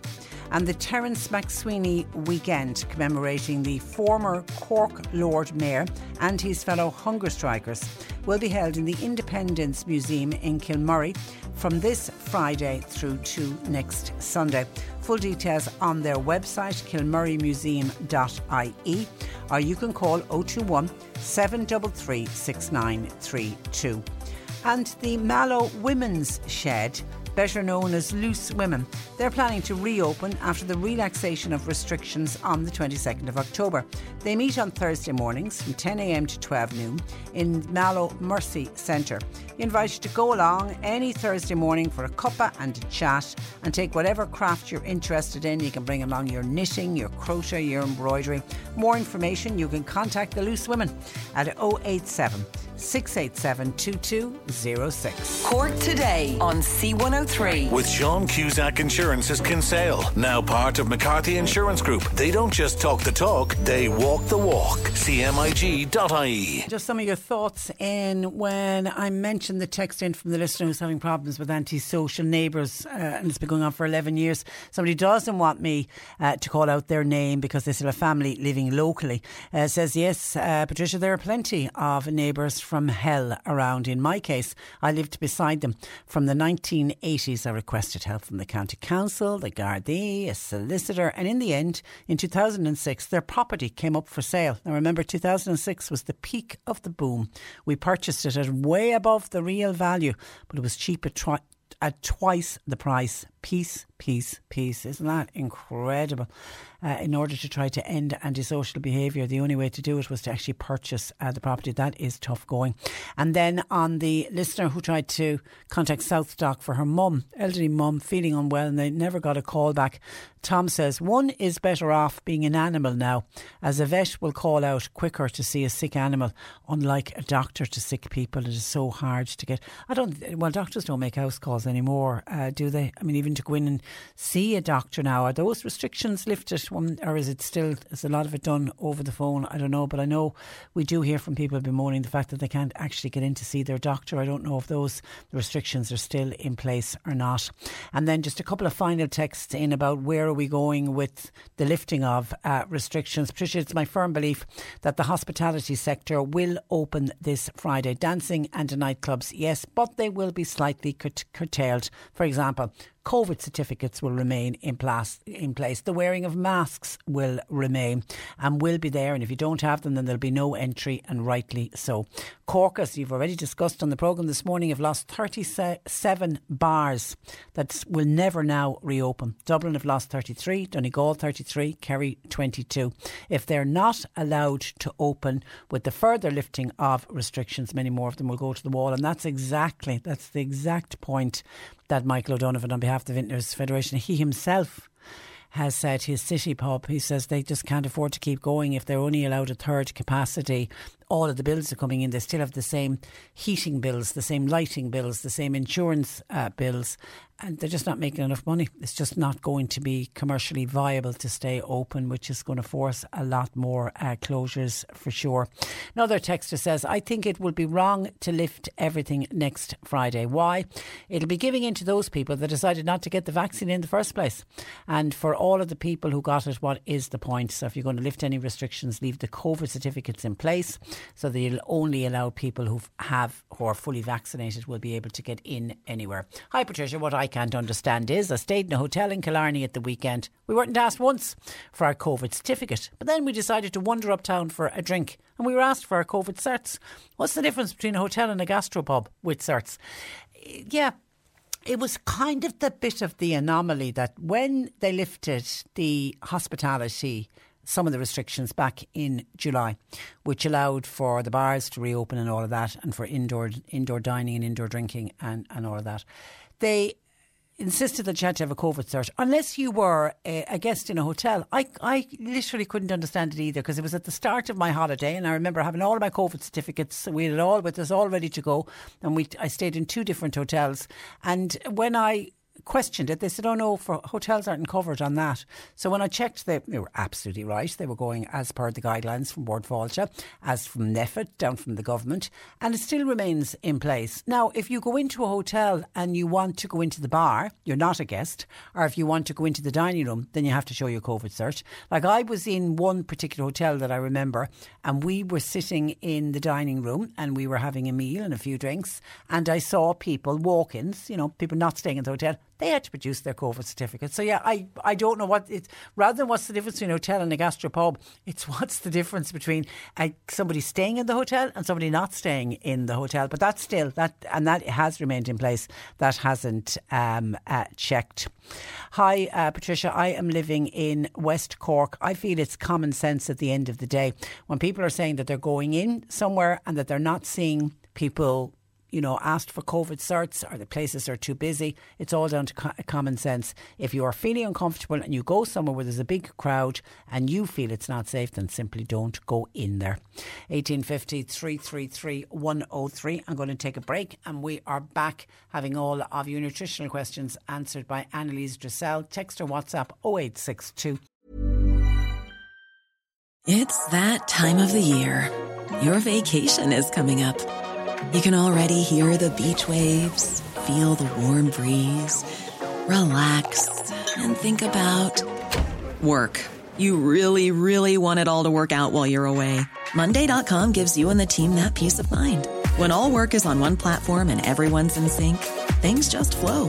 Wherever you are, tap the banner to go to Monday.com.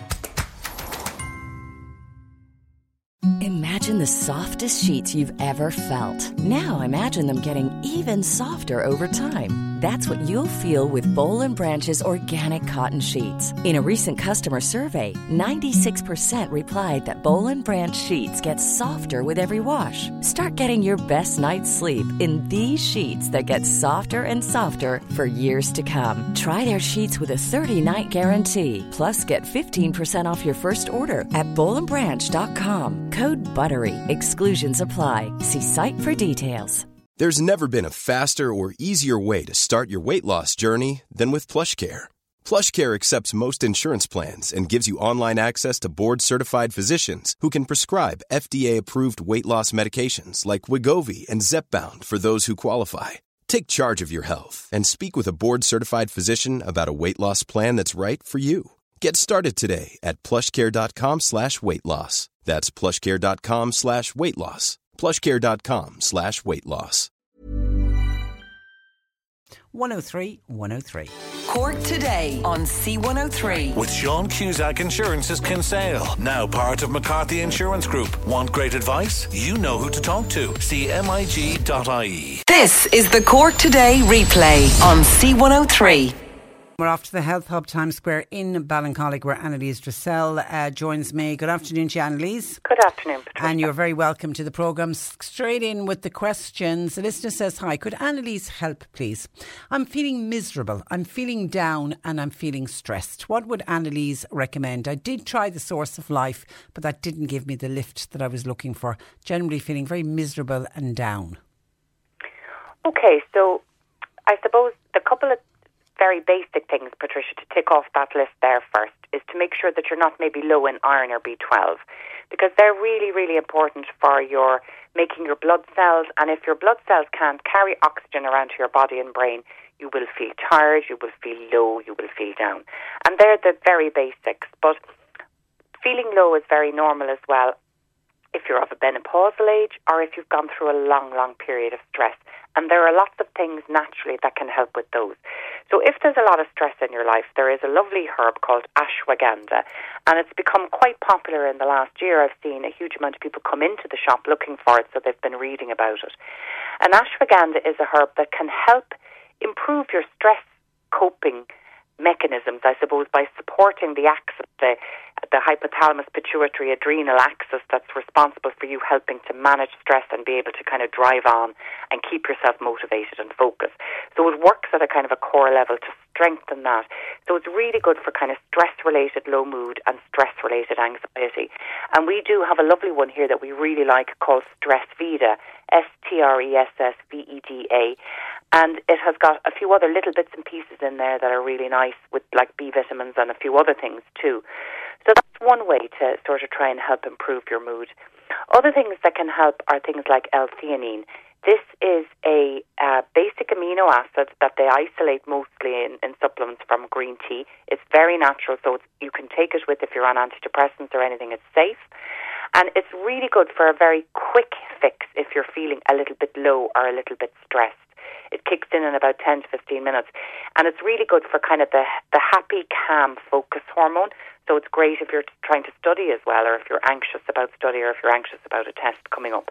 And the last thing I'd recommend then maybe is something like cannabis oil. Now, what I love about the cannabis oil, and we're big fans of it in my extended family, is that it works very quickly to sort of get rid of that horrible feeling in your stomach sometimes that you might get if you become a little bit overwhelmed or stressed. So just make sure that you get it from a reputable shop, like a good health store. All of ours are very tightly monitored and checked by the HSE so that they are safe for consumption. And if you could just put a drop under your tongue, and within 10 to 15 minutes, it can help you feel a lot better. Okay, and it's great. It is very common. I don't know the age of the person, but it could be to do with the menopause as well. It could be all tied in with that. Yeah. Menopause, Patricia, there are lots of natural ways and plant-based hormones that can help you with menopause. If it's period-related, vitamin B6 is a wonderful one. You need about a 50 milligram dose of it every day. But that's really good if you start getting very low in your mood coming up to your period or mid-cycle. Menopause-wise then, you could try the plant-based hormones. Health shops will have a wide range of them. We love here the BioNutri Lignin Plus is a great one, or the NHP Menopause Support Menoherbal, it's called, is another good one as well. But if they don't work for you, just get the HRT. The studies have shown that it's not as dangerous as they thought when they stopped giving it to everybody, and it's so fantastic for bones, for mood, for skin, for everything really, that I think we should all take it if we can. Yeah, and I think doctors are getting better at prescribing it. There was that time where they were all against it, but they seem to be getting better. I'm not sure about that. Oh, are you not? Okay. I actually depends on the doctor. It depends hugely on the doctor. I joke with my customers that we'll all be around the back of buildings saying any HRT, because I have customers coming in and they're on antidepressants, they're on cholesterol medication, which actually makes you worse, because cholesterol is an essential building block for your sex hormones, progesterone and estrogen and testosterone. So if you're putting your cholesterol down very, very low, when your body is trying to readjust, it makes more, thinking that that's what it needs to make more hormones. So it's normal for your cholesterol to elevate when you're starting to become menopausal, and taking a cholesterol tablet can often be the worst thing to do. So really just push with the doctor. Ask them to try it for a couple of months. If it doesn't work for you, then it's not the answer, but at least give it a try. Give it a try. Mary says, hi, question for Annalise, please. I am on methotrexate, folic acid and Calcichew for the past 9 years for rheumatoid arthritis. I don't like the Calcichew, so could Annalise recommend some natural remedy instead? Yeah, and a lot of people have a problem with that, Patricia, because it's very chalky. It's calcium carbonate, so for some people, they find it makes them nauseous. It's hard for them to break down. So a natural calcium would be a better solution. You can actually get some kind of calciums that do come from algae-based sources and seaweeds in the health shop. Now, the algae-based source is the one that I've had a huge interest in recently, because I've been reading a lot of research on it, and it seems to be really, really good for helping with osteopenia, osteoporosis. And it's called Algacal. It's spelled ALGAECAL, and it's been patented, unfortunately, by the company who have discovered it. So it can be expensive, but you will get it in the Nature's Plus Bone Support. It's in that. Nutri Advanced have got one. But if you go into your health shop and you ask them for the Algacal, that is the best type of calcium. Now, it's pricey, and if you can't afford that, a sea-based calcium will often work from seaweed. That can be very gentle. And then finally, calcium citrate is another much more gentle one. So there's plenty of them in the health shops. That's where you'll go. And it's good to take it, if you can, with a vitamin D3 and a vitamin K2, because they help you absorb the calcium and they help you get the calcium onto your bone. Okay, listener is getting reoccurring kidney infections. What would you recommend? A probiotic, or what treatment would you recommend? Yeah, so this is the standard treatment I usually start people on if they're suffering a lot of kidney infections. So there are two really basics to this one, and one of them is a probiotic that has some cranberry extract in there, and there's a number of different ones on the market. You could either go for the BioCult Cranbiotics. Cranbiotics is the Quest one, and there's the BioCult Do a Cranberry one as well. So either of those will flush the good bacteria through the kidneys and the whole urinary tract, keeping it keeping the good bacteria in there healthy, and they can help crowd out the bad guys. The second absolute essential is something called D-mannose, and it's spelled with a capital D and then a capital M-A-N-N-O-S-E. And it's a type of sugar that prevents the bacteria, the disease-causing bacteria, from being able to form that little spike that they need to kind of hook into the cells. So it effectively makes them slide off, and they just get flushed out very, very efficiently. So if you're struggling, I would take one of the Cranbiotics and one of the D-mannose 3 times a day. And then once you've kind of been clear for at least a week or two, you can go down to the maintenance dose, which is once a day of both. And then if you're really finding it hard to shift, Dr. Dealish Clare does a wonderful herbal blend called Cystone, C-Y-S-T-O-N-E. And that's full of lovely herbs that nourish the cells of the urinary tract and help kind of restore a good balance. So that would be for somebody with very severe urinary and recurring tract infections. And there's nothing worse than kidney infections and urinary tract infections. They're horrible things. Okay, hi. A question for Annalise, please. Could you recommend something natural to help with depression and irritability? I've been on medication for about 10 years. They help in the beginning, then it fizzles out, then there's a change of meds along the way, but sometimes the side effects can actually be worse. I'd appreciate if you could recommend something natural. Thanking you in advance. Yeah, there are a few natural ones that can help, Patricia, and unfortunately that is what happens with antidepressants, because your body it becomes tolerant to the dose, so you have to keep upping the dose to get the new effects. There are 2 very good natural remedies, but unfortunately they are only available on prescription with your doctor. So the first one I'd recommend is something called St. John's wort. It's a lovely herb. It would be we all know John's wort from our gardens, but we would not notice St. John's wort. It's a bush that we'd commonly have growing in our garden, and it's a beautiful yellow flower. So you can grow it in your garden and you can make tea of it. But the only thing with that is that, of course, you never know what kind of dose that you're getting. So if you were to ask your doctor for a prescription of that, that can help supplement your natural antidepressant, and at least your doctor will be able to work with you to find the right balance. The other thing that can help very well is something called ginkgo biloba. Now, this is a great brain one, Patricia. Again, often only available on prescription, but it's brilliant for kind of memory, anything to do with brain and memory. So if you're struggling with memory loss, it's great to take as well as taking for depression. The one caveat there is that it does thin the blood, so it's not safe to take with the blood thinner. And then I suppose the B vitamins are always really important for nervous system function and health. And of course, the omega-3 fats are one of my favourites, because I think they just play so many different roles within the brain and the body in general. And it's the one thing that most of us are not good at getting from our diets.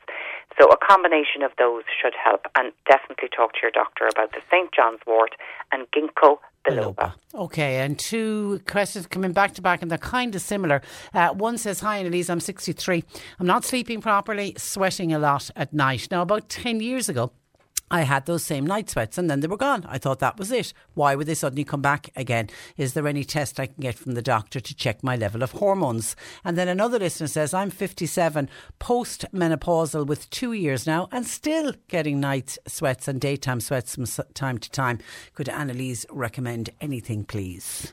It's not uncommon, Patricia. Actually, I have a customer who came to me and she's in her 70s and still gets the odd flush of sweat. So in a way, I think you nearly welcome it, because, you know, the estrogen for us women is the hormone that keeps us youthful. So it's almost nice to know that you're still getting a blast of it as we get older.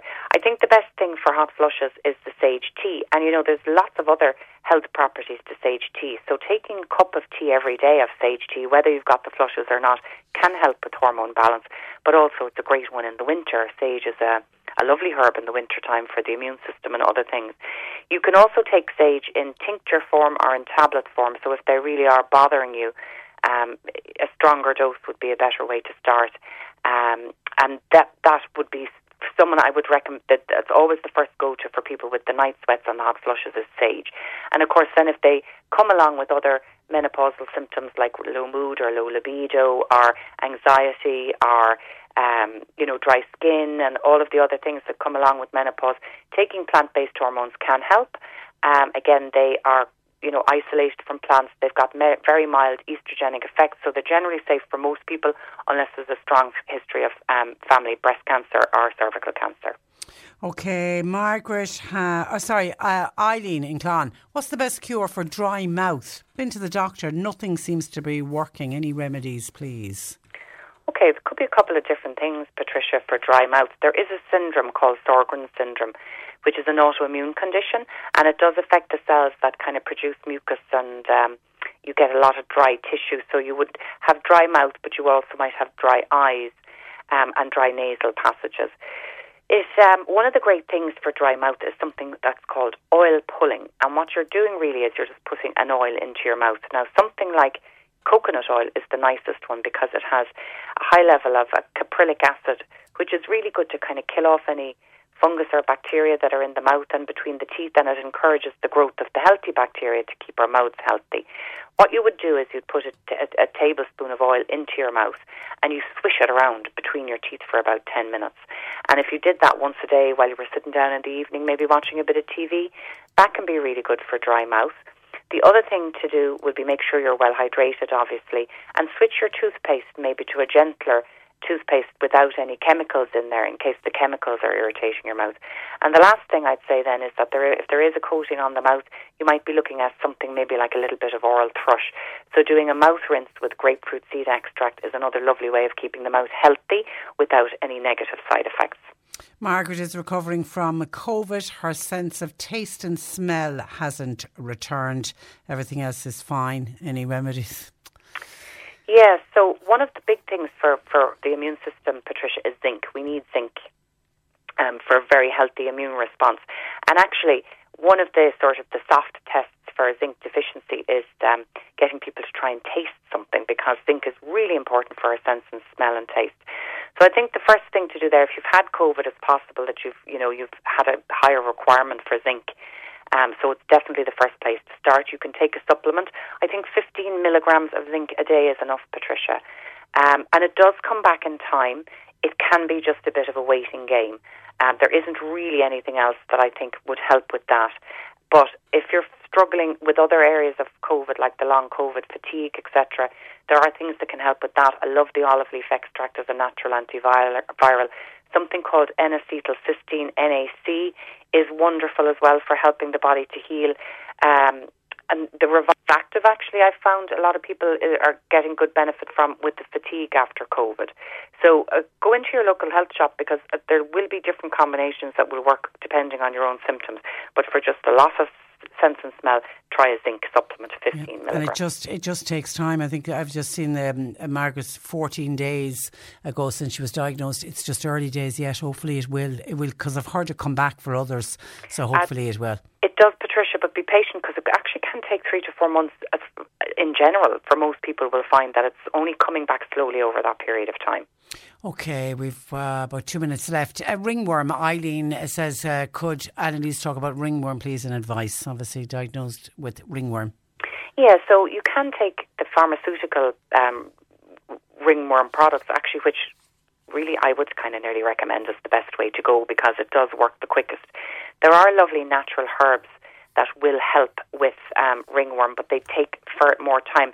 Now, the nice thing about them is that they will kind of get rid of any other sort of worms that might be in the body as well. Dr. Dealish Clare does a tincture called Paracan, Paracan, and that's got those herbs in there for the natural remedies for deworming. But other things that would be really good, there is a supplement called DIDA, DIDA, it's mostly used as a treatment for candida as a fungus, but actually it would also work as a good dewormer.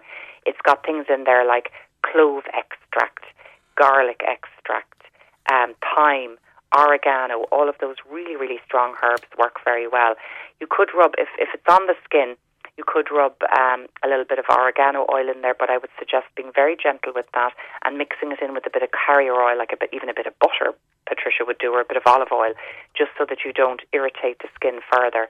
And that can help heal up the skin part of it. Okay, listen, have a lovely week, and we won't chat to you next Monday because it's the bank holiday. We'll talk to you in 2 weeks. Thanks for that, Annalise. Bye-bye. That is Annalise Dressel of the healthhubstore.com, and all of the information she gave she'll put up online this afternoon. That's where I leave you for today. It also goes up in a podcast, by the way, on C103 as well.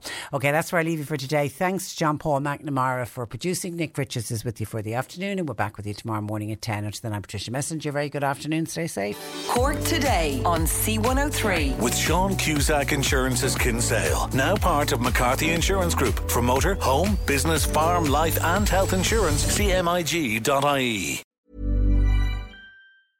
Imagine the softest sheets you've ever felt. Now imagine them getting even softer over time. That's what you'll feel with Boll & Branch's organic cotton sheets. In a recent customer survey, 96% replied that Boll & Branch sheets get softer with every wash. Start getting your best night's sleep in these sheets that get softer and softer for years to come. Try their sheets with a 30-night guarantee. Plus, get 15% off your first order at bollandbranch.com. Code BUTTERY. Exclusions apply. See site for details. When you make decisions for your company, you look for the no-brainers. And if you have a lot of mailing to do, Stamps.com is the ultimate no-brainer. It streamlines your processes to make your business more efficient, which makes you less busy. Mail checks, invoices, legal documents, and everything you need to keep your business running with Stamps.com. Seamlessly connect with every major marketplace and shopping cart. Schedule package pickups and see your cheapest and fastest shipping options from different carriers. With rates up to 89% off USPS and UPS rates. And with the Stamps.com mobile app, you can take care of mailing and shipping wherever you are. Make the same no-brainer decision as over 1 million other businesses with Stamps.com. Sign up with code PROGRAM for a 4-week trial, plus free postage and a free digital scale. No long-term commitments or contracts. That's Stamps.com. Code PROGRAM.